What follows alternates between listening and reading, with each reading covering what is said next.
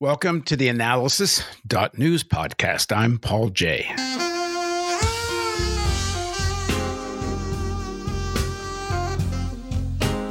The book Demagogue, Larry Tye's biography of Senator Joseph McCarthy, has been hailed as the definitive take on the life of a man whose name has become synonymous with witch hunts and abuse of power, with the objective of creating an ideological terror campaign against political foes. Tye likens McCarthy with President Trump, another in a long line of such bullies. Now joining us to talk about Joe McCarthy and his book is Larry Tye. He's an author and journalist known for his biographies of Americans, including Edward Bernays, Satchel Paige, Robert F. Kennedy, and, of course, Joseph McCarthy. Thanks for joining us, Larry. Great to be on with you. So before we get into who Joseph McCarthy was and what McCarthyism was all about and linking it to Trump and so on, I think it's important to get to some underlying assumptions a lot of people have about McCarthyism, about anti-communism.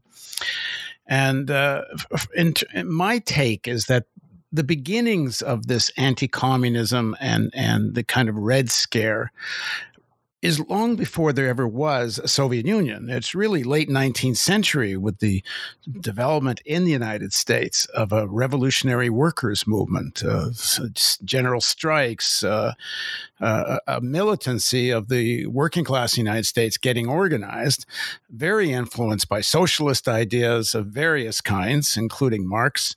So in terms of understanding McCarthyism and the House of Un-American Activities Committee, I think it's important to distinguish between a legitimate domestic revolutionary movement that had every right for workers to get organized, to form unions, to become Marxist, communist, socialist, whatever they wanted. If one believes the U.S. Constitution protects the right to get organized and the right to free speech, all of this was more than legitimate activity, and including the opposition to the First World War, which the left, the progressive, socialists, communists, and so on, including Eugene Debs, waged a big campaign against the United States joining the First World War. And that gave a lot of impetus to sections of the elites and the political elites wanting to crush this movement.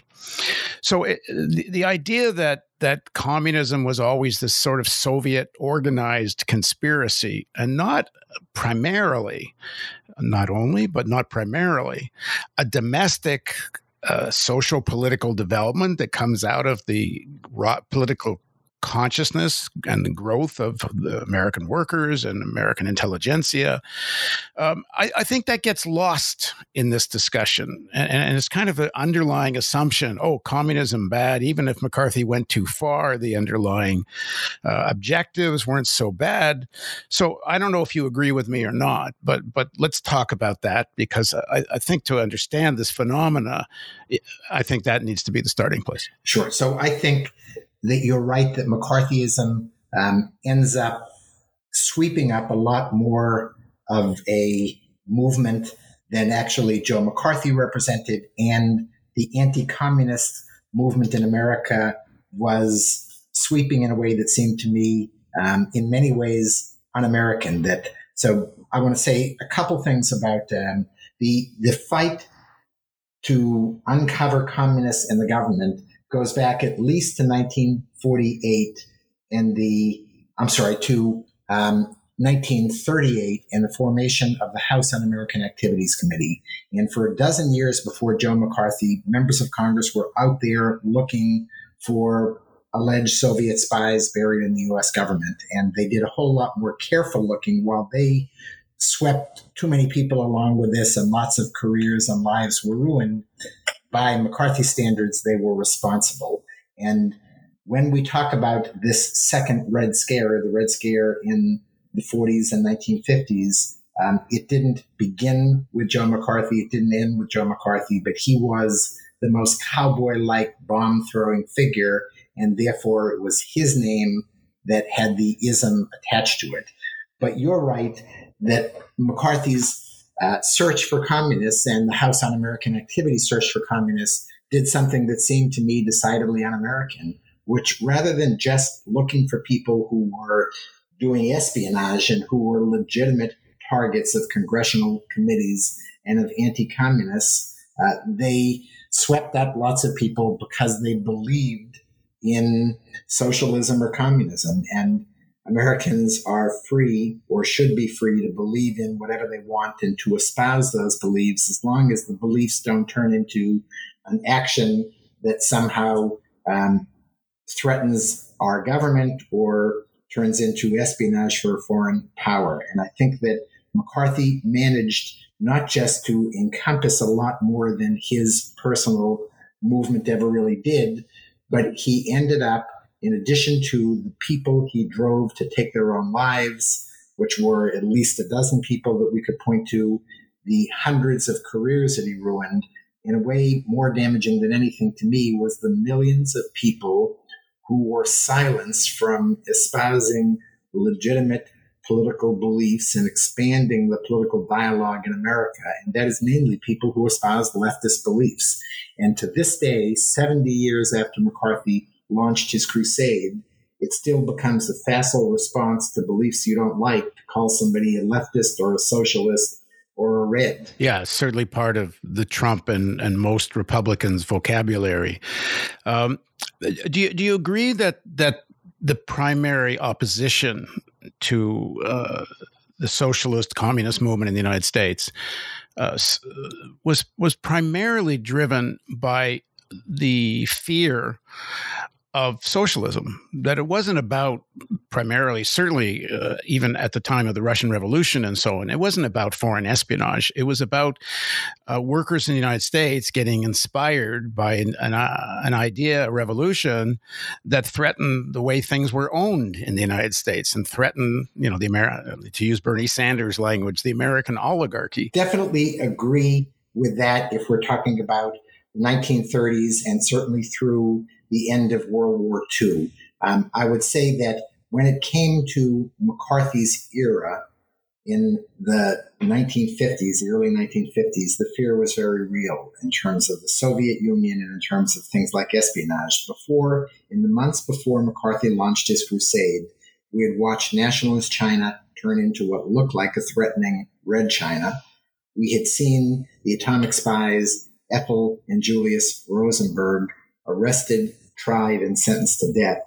We were afraid enough about the Soviet menace that we were about to teach our kids something extraordinary, which is if they put their hands over their head and did what was called duck and cover, ducked under their desks, that they would be free from the fallout of a nuclear bomb. And we were afraid, and the Soviet Union was, by that time, a relatively scary case. And yet Joe McCarthy, like demagogues everywhere, played on that fear, but in lieu of solutions, he pointed fingers. And by the time McCarthy came along, most of the 24-carat spies in our government had been exposed, and he was pointing fingers at people who were almost entirely anything but the spies that he said they were.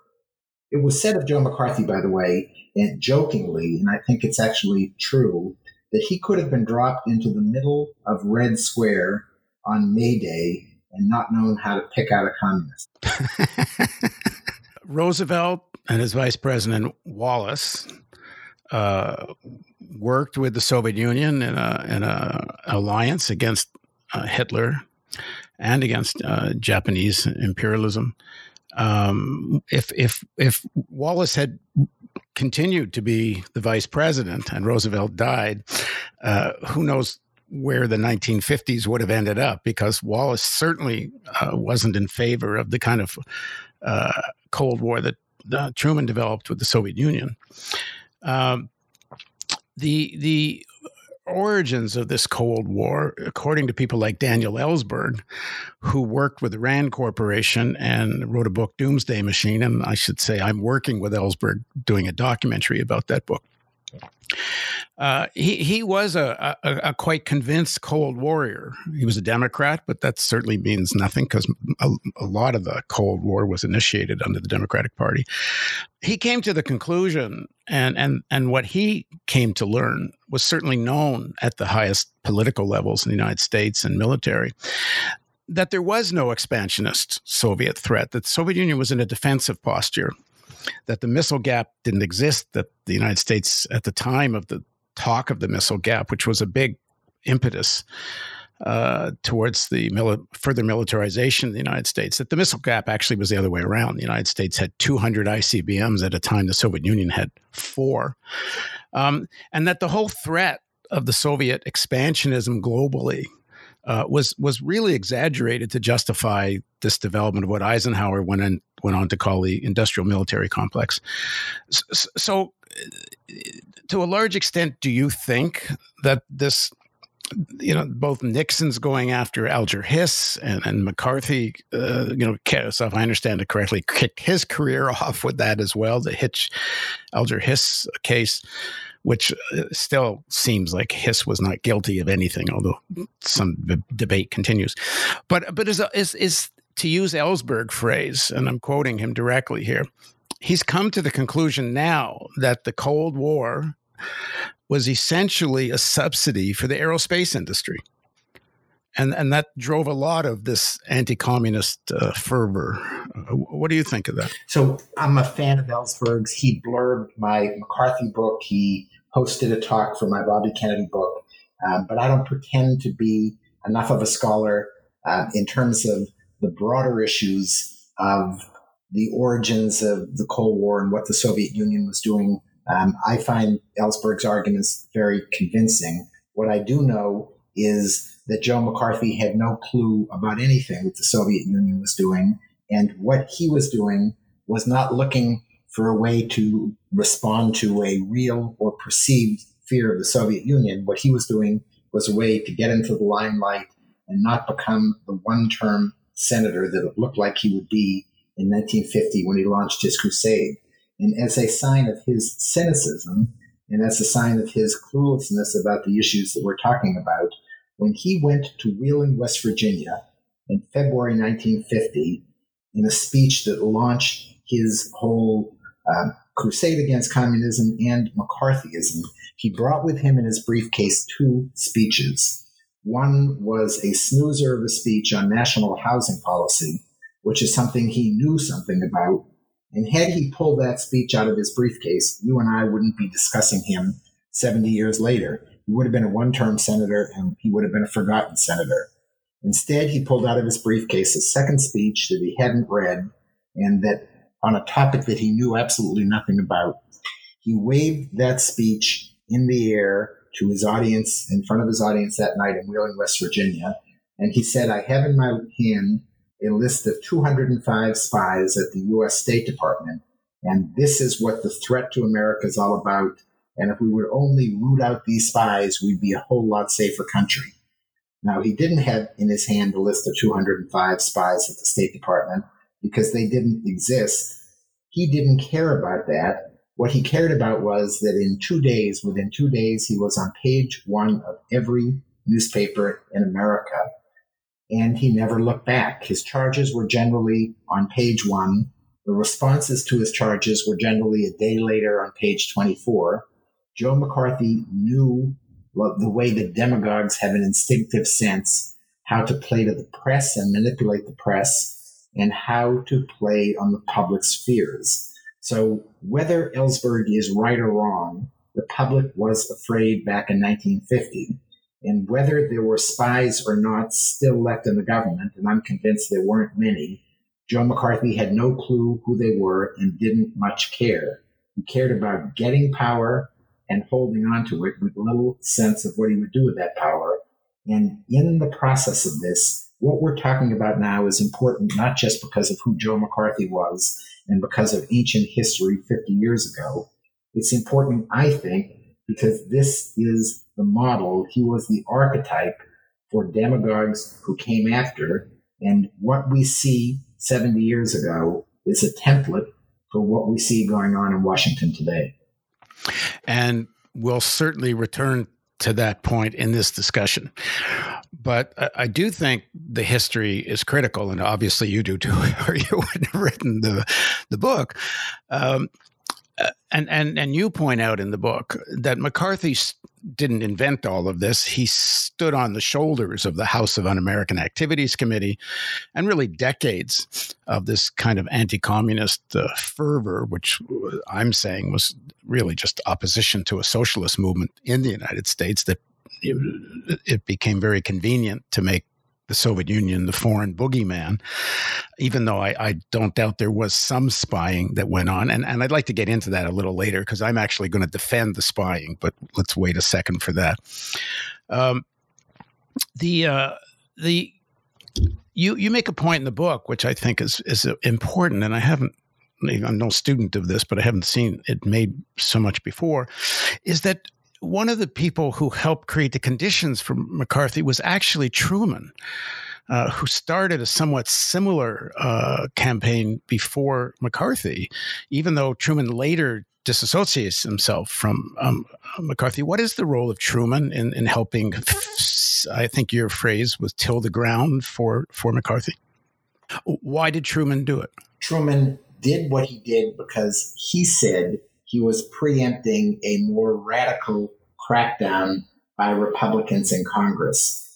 I think that the idea of subjecting to loyalty tests 5 million government employees is a pretty, not just irresponsible, but a pretty ineffective approach at going after the few spies that there were in the government. And I think that Truman knew that he was overacting, he was reacting in a way that was indefensible, but I think he felt the era required that. And I think that if we were naming the movement after its true originator, we would probably name it Trumanism and not McCarthyism, because Truman was the president and his reach in his program was a whole lot wider than McCarthy's limited hearings and limited effect as one of 100 senators. Well, maybe that's a whole nother conversation about who Truman was, because I think it's actually very important to assess Truman. I know when Barack Obama was asked about his foreign policy and who, in terms of previous presidents, did he see himself as an inheritor of, he started with Truman. And I think that's kind of rather revealing about him and that whole section of the Democratic Party. Not the least of which, of course, is that Truman is the one that decided to drop the atomic bombs on Hiroshima and Nagasaki, and authorized the firebombing of Japan, which was really a war crime of the killing of hundreds of thousands of civilians. And it's in that context that, having dropped atomic bomb, and now I'm not sure where you are on this if you looked at it, but a lot of historians, Peter Kuznick and Gar Perovitz and others, really have come to the conclusion that the dropping of the atomic bomb on Japan had little to do with actually defeating Japan, and a lot more shot across the bow, a threat to the Soviet Union of, this is what post-World War II is going to look like. Have you looked at this whole question at all? Because I think it informs a lot of what this post-World War II period is like, because it's all under the cloud shadow of the atomic bomb, the rise of what Truman's loyalties, oaths, and then McCarthyism and so on. So I've looked at it only vaguely, and I don't feel comfortable wading into an area that I don't know much about, but I do say that a later manifestation of the same thing you're talking about that I spent lots of time looking at was maybe one of the defining moments of the later Cold War, which was when the Kennedys confronted the Russians and the Cubans during the Cuban Missile Crisis. And looking deeply at that, it was clear that a year-long secret war that Bobby Kennedy had been launching against Fidel Castro's Cuba, retaliation for the failed Bay of Pigs invasion. There was an operation called Operation Mongoose, where he was trying to unseat, if not kill, Fidel Castro. That when we go back and examine something like the Soviet attempt to put missiles in Cuba, makes what they did look a whole lot more rational. And I think that all of this is part of a revisionist look at our history and saying it was never as simple as there being a Soviet boogeyman. There were real threats and there were exaggerated threats. But in the case of Joe McCarthy, his entry into this had nothing to do with real threats and all to do with real opportunism. And I think that the idea that he managed to create this kind of movement with as little understanding as he did about either American history, American foreign policy in a contemporary way, or American and Soviet spycraft is sort of shocking. A senator from the Midwest who grew up as a poultry farmer coming in and telling us what was threatening us in terms of our foreign affairs and becoming the second most popular public figure of his time, trailing only Dwight Eisenhower. That was shocking. And he took on, and one could argue, got the better of two presidents, Truman and Eisenhower. Yeah, I grew up during that period you described. In fact, I grew up in Toronto, but we used to go under our desks and put our hands over our eyes and crouch and wait for the bomb to drop. So, in fact, I actually never went to university because I was absolutely convinced the world was going to blow up before I graduated, and that I wasn't going to spend the last years of my life in school. The period was the terror was very convincing, and for good reason, because the atomic bomb was terrifying. I said earlier I was going to defend the Soviet Union spying on the United States during that period. And of course, that doesn't need any defense, really. All countries spy on each other. The question is whether the American communists, and Canadian for that matter, but more American, how does one judge them cooperating, a few of them, with the Soviet Union in spying, especially on the issue of nuclear secrets? There's an interesting film now, I think it's on Netflix, called Red Joan, based on a real story of a woman who worked in British intelligence and starts passing nuclear secrets to the Soviet Union. And she does it because she fears, and the same thing with the American communists feared, that the United States was planning a first nuclear strike on the Soviet Union. And in fact, there were elements within the U.S. military, including Curtis LeMay, who was head of Stratcom at the time, and Curtis LeMay was the one that actually was in charge of the firebombings of Japan and dropping nuclear weapons on Japan. And he was, in fact, according to Ellsberg and others, pushing for a first strike on the Soviet Union.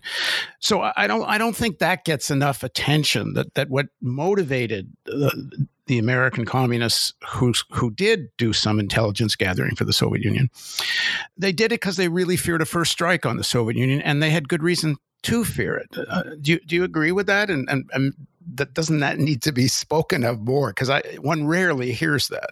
Honestly, again, I don't want to wade in because I don't know enough about what the motivations were of the different spies. I'm more interested in the fact that even if you accept the idea that these spies were doing something that was dangerous to American foreign policy and to American safety, Joe McCarthy did nothing to root out these spies. And it is arguable, and I would say it is convincing, that Joe McCarthy did more damage to the American anti-communist movement than he did to the communist movement.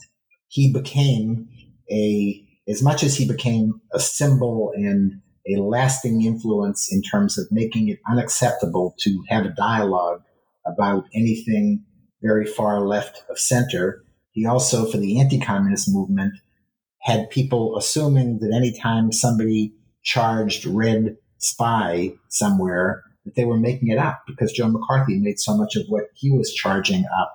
And so you are probably smarter than I am in terms of all of the issues that you're raising. I'm raising a very simple one about McCarthy, which is the U.S. senators who stood up and said in the immediate aftermath of his Wheeling, West Virginia speech in 1950, who called him a fraud and a hoax.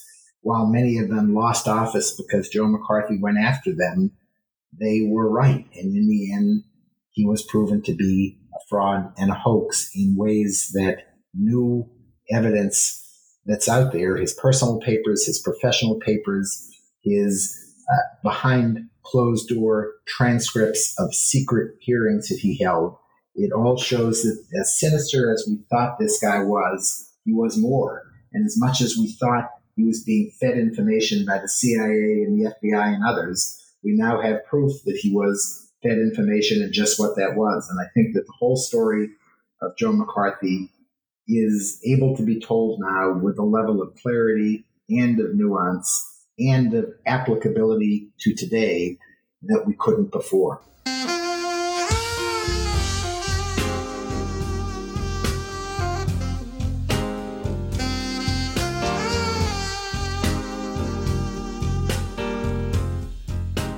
How do you explain how the media at that time essentially treated this guy with kid gloves from day one, if I understand it correctly? What he was doing was, on the face of it, so outrageous, so obvious, manipulating public opinion and using his office abusively. But the media just shut up. How did they get intimidated so fast? I don't want to smear in Joe McCarthy fashion all the media. You're right generally. The media loves to. As a lifelong reporter, I know that every print reporter, the part of their goal every day is to make page one. And Joe McCarthy put them on page one more often than any political figure of that era. And so that was an automatic reinforcement for the press to continue paying attention to what he did. He also understood brilliantly how to play the media. It was not accidental that he launched his crusade in an out-of-the-way place like Wheeling, West Virginia, where the reporters, the very few reporters who were there from places like the Wheeling Intelligencer newspaper and the local radio station, they would have had no clue who to call at the State Department to get a response to a story alleging there were 205 spies there. He gave his speech as a dinner speech because he knew that at a dinner speech, they'd have 10 minutes, even if they knew who to call, to try to reach somebody. He knew the rules that the press played by, and he flipped those rules to make the press do what he wanted them to do. But I say I don't want to smear all the press because there were reporters at huge hazard to themselves and their careers, took him on early and often.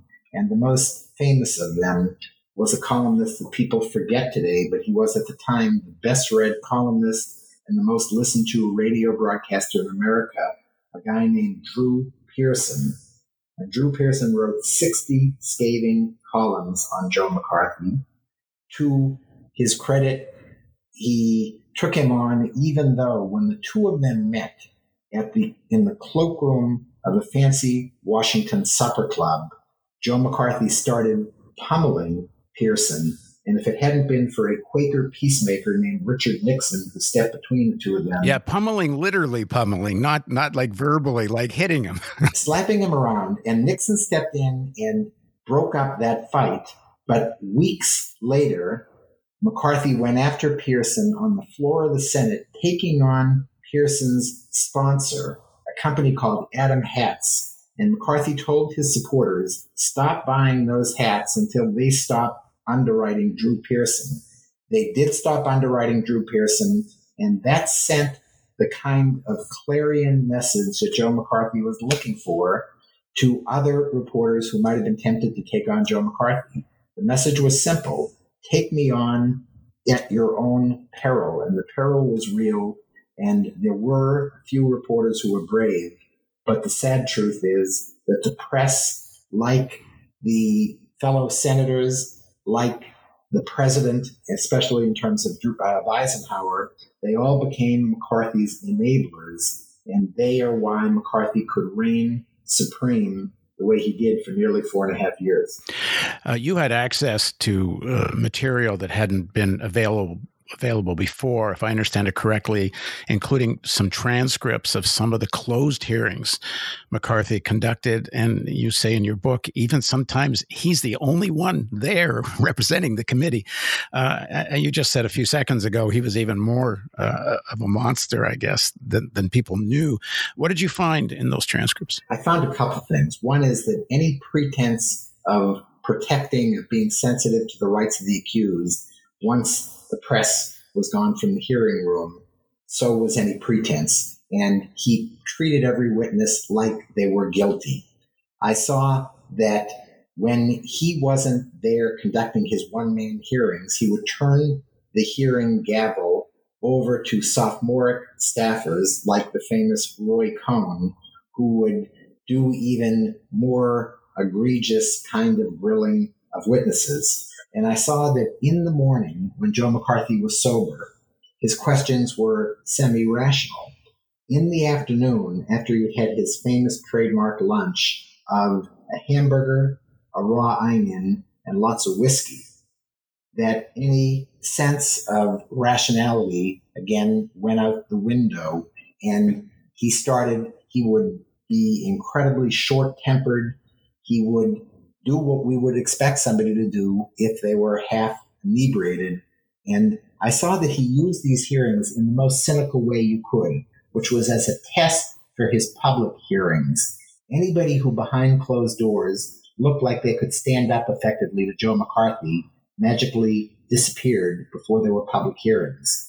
Anybody that he could badger and intimidate effectively showed up when the cameras were invited back in. And so he had this wonderful way for him of using them as a test run for what would play in public sessions. Joe McCarthy was connected to the director of the FBI, J. Edgar Hoover, who helped him get going with all this campaign, feeding him dirt on various people. How much did Hoover have to do with all this? What role did he play in the rise of McCarthy? So he was a friend of McCarthy's. He would invite him to the racetrack. Both of them loved to gamble, and they would have dinner together. He was, on a personal level, an enabler of Joe McCarthy, and on a professional level, even more of an enabler. We see in these newly opened records from McCarthy's alma mater, Marquette University, evidence of files after file stamped top secret that went from the FBI to Joe McCarthy and his subcommittee. But we also see, if Joe McCarthy was a cynical political operator, J. Edgar Hoover was that on steroids. And we see that Hoover enabled McCarthy when it wouldn't threaten Hoover. When Hoover thought McCarthy, even though he knew his charges were often unsubstantiated and outrageous, Hoover knew that McCarthy could be helpful to him, and McCarthy was. McCarthy pushed for more resources for the FBI. He was in return for Hoover's enabling McCarthy, McCarthy helped enable Hoover.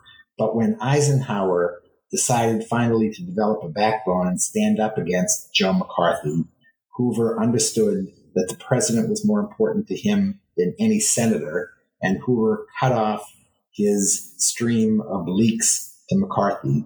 Hoover survived as many presidents as he did because he was the ultimate manipulator of everybody from presidents to U.S. senators, and Joe McCarthy was a case in point. What finally unravels McCarthy is the problem with McCarthy is that he just wasn't good enough at doing what he was doing. I mean, problem for the elites that actually backed the general approach.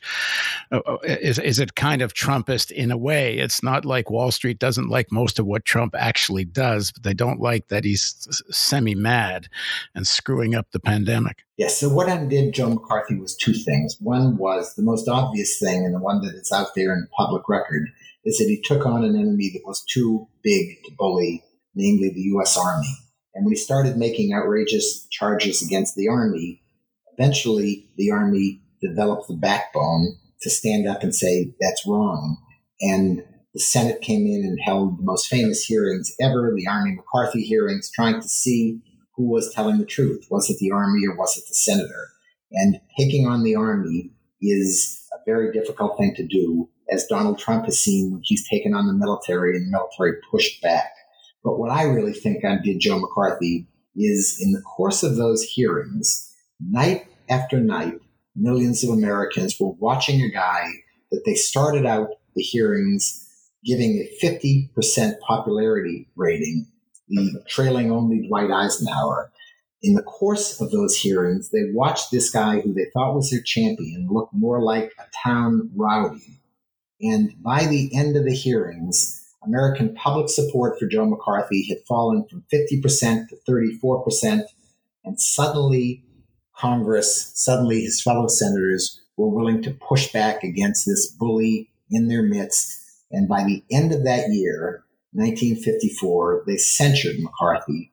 And McCarthy was, for all intents and purposes, even though he lived for another 2.5 years, he was politically dead by the end of 1954. But as you and I know, and as we've discussed a bit to this point, McCarthy died in 1957, and McCarthyism is alive and well. Right. And I think something you said earlier is very important, that he perhaps did more damage to the cause of anti-communism than the cause of communism, although there's no doubt he helped do a lot of damage to the domestic socialist communist movement in the United States. And in fact, took the air out of it. So many people that had been activists in the left and progressive movement kept their heads down for years until the 1960s and the rise of the civil rights movement and the anti-war movement and such. But I think that's very important to understand that this wasn't just a McCarthy thing, and you make that point in the book. But in 1946, there were more strikes in the United States than ever in history before, and I think there's never been as many since. Soldiers coming back from World War II, fighting for democracy and against fascism, were saying, well, we want some of that democracy here in the United States, and that included some economic rights. And the popularity of socialism and the Soviet Union at that time, the Soviet Union emerged from World War II as certainly one of the heroes, including Stalin was a great hero at the time because people correctly thought the Soviet Union broke the back of the Nazis. People didn't understand the extent of the political repression in the Soviet Union. But in the late 40s, the cause of socialism, communism is very, very popular. And so it's not just McCarthy, it's a whole stratum of or campaign of propaganda, including incredible television shows. I remember I grew up watching in Canada. I was a communist for the FBI, and you're just filled. You couldn't go anywhere without this kind of anti-communist atmosphere. And I think one of the big targets of this whole campaign in the U.S. and in Canada was to get socialists and communists out of the trade unions, especially out of the leadership of unions. You write in the book that the Congress of Industrial Organization was purging communists from its leadership and expelling red-dominated affiliates. One of those unions was Mine Mill, and I shall tell people my father worked for Mine Mill, so I got a personal connection here. But how important was the issue of the trade unions and getting the, quote, the Reds out of the unions to what McCarthy was trying to accomplish?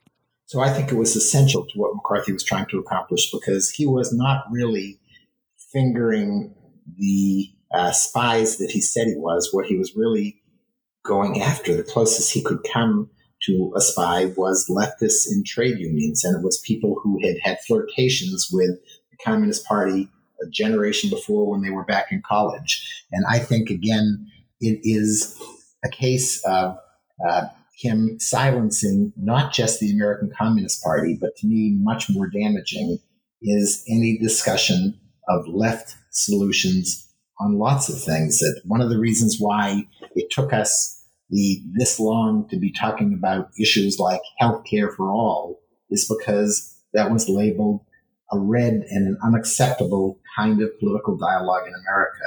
And silencing not just academics, but regular people from talking about things. I've had, in the course of doing book talks, I've had more people tell me about their parents or grandparents or themselves having felt intimidated by Joe McCarthy from having an open political discussion.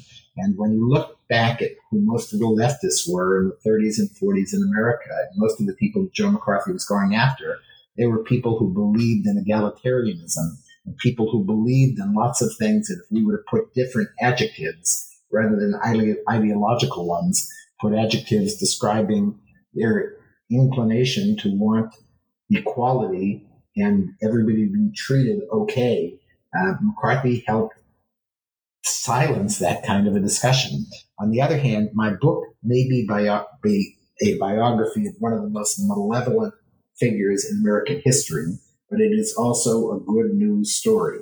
And the good news is that in the long history of American demagogues, given enough rope, every one of them hung themselves.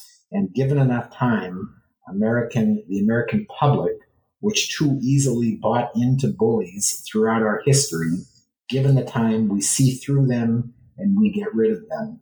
And I just hope that today we make equally wise decisions, in part by understanding the historic lessons of the archetypal demagogue in American history, who is Joseph R. McCarthy. In drawing this link between the McCarthy bully, and you talk about at one point how a certain part of America likes bullies, and the bully Trump, and that the playbook is very similar.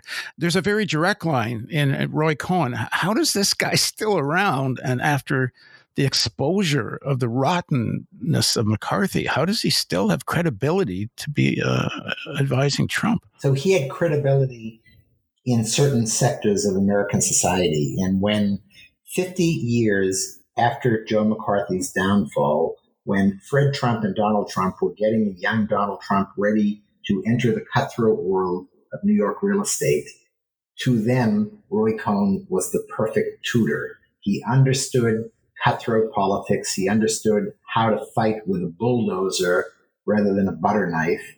And he came in and was the perfect mentor for Donald Trump, and Donald Trump proved to be the perfect student. So when I say there's a connection between McCarthy and Trump, as you say, it's a flesh and blood connection. McCarthy's protege was Trump's tutor. And every time in the last 3.5 years, when Donald Trump has been in trouble, he said, I wish I had a Roy Cohn around to give me advice. And what I think he's really saying is not that he wishes his mentor was still here, but that he wishes his mentor's mentor, Joe McCarthy, was around, because the lessons came not from Roy Cohn. He was the intermediary. The real master of all of these techniques was Joe McCarthy. And if I could read you just 2 quotes that I think make this case better than I could ever do. One was arguably the most famous line that Donald Trump delivered in 2016 during the campaign, when he told his supporters, and I quote, I could stand in the middle of Fifth Avenue and shoot somebody, and I wouldn't lose any voters. Now, that was an extraordinary line, and to me, it was maybe a disqualifying line for him to be our president. It was picked up by every newspaper and every television station in the country. Exactly 62 years before, the polling pioneer George Gallup wrote this about Joe McCarthy's supporters. And I quote, even if it were known that McCarthy had killed 5 innocent children, they, meaning his supporters, would probably still go along with him. And I think the idea that things like that were being said that sound almost identical about these 2 leaders, again, is another suggestion of just how much Trump has been using Joe McCarthy's playbook. And I guess the chilling thing about those quotes, both quotes, is they're probably right. I mean, look what the German people thought it was okay what Hitler did. There's a section of the American public that actually probably would accept those things from either a McCarthy or a Trump. So I think every day actions from the White House is suggesting that you're right. And I think that that is very chilling. And I think that that is sort of one of 100 echoes that we see in what's going on today from what we observed in the 1950s. The book is Demagogue by Larry Tye. It's an important read to an understanding not just Trump, which is important, but also the roots of Cold War mentality, because it still exists today. And again, I mean, Trump's already campaigning against the far left. I mean, it's a joke when applied to Joe Biden, but it's the use of the term far left by Trump is to invoke the spirit and demons of McCarthyite thinking. So this is far from over. So I certainly recommend people read the book. And Larry, I hope we get to do this again, because the book is so rich with material. We kind of just scratched the surface. So it was fun, and I really appreciate your having me on. And thank you for joining us on the theAnalysis.news podcast.